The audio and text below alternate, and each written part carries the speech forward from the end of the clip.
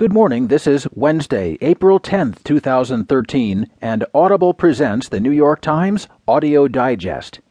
Here's what's on the front page this morning. President Obama pushes choice for appeals court.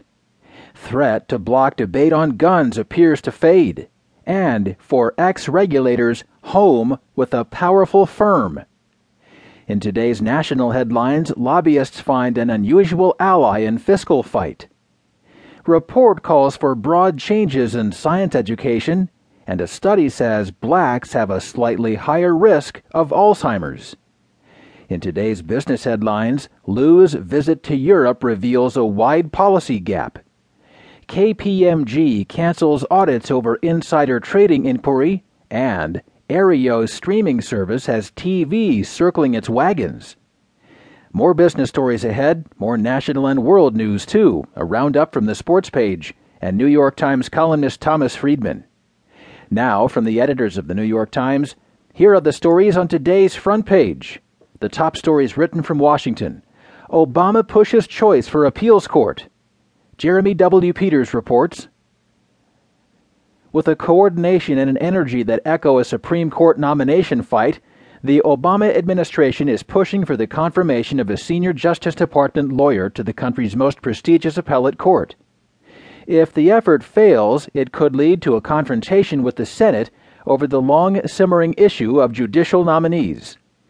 The White House is lobbying some of the president's most vocal foes, including Senator Ted Cruz of Texas.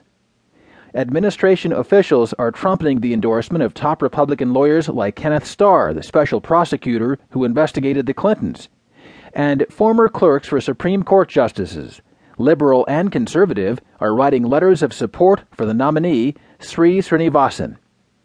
On Wednesday, the Senate Judiciary Committee will begin hearings on Srinivasan's nomination to the United States Court of Appeals for the District of Columbia Circuit. The nomination will test an aggressive new strategy that the White House and Democrats are hoping will put Republicans in a bind. Approve the highly regarded Srinivasan or risk forcing a change to Senate procedure that could prevent Republicans from filibustering nominees. Beyond its import for other nominations, Srinivasan's confirmation also matters for its own sake. Obama has yet to leave his mark and fill any of the 4 vacant seats on the court, which often decides major federal cases and has been a stepping stone for Supreme Court justices. 5 of the current justices served there first. As a 46-year-old Democratic lawyer with bipartisan backing who would become the first federal judge of South Asian heritage, Srinivasan himself is a potential Supreme Court candidate.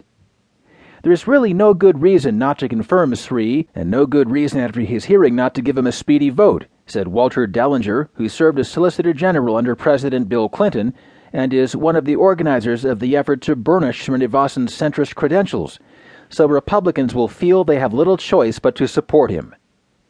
Speaking of his efforts to line up conservatives on Srinivasan's behalf, Dellinger added it was not a hard sell. Like some recent Supreme Court nominees, Srinivasan, the principal deputy solicitor general, does not have the kind of long paper trail on divisive issues that could complicate his prospects, although that background also creates some uncertainty among some of the president's allies. He has argued 24 cases before the Supreme Court.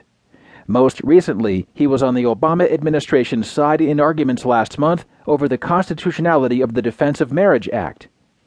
Along with Starr, Paul Clement, and Theodore Olson, both Solicitors General under President George W. Bush, signed a letter of support drafted by Dellinger. So did Seth Waxman, a Clinton appointee, and Neil Katyal, Srinivasan's predecessor.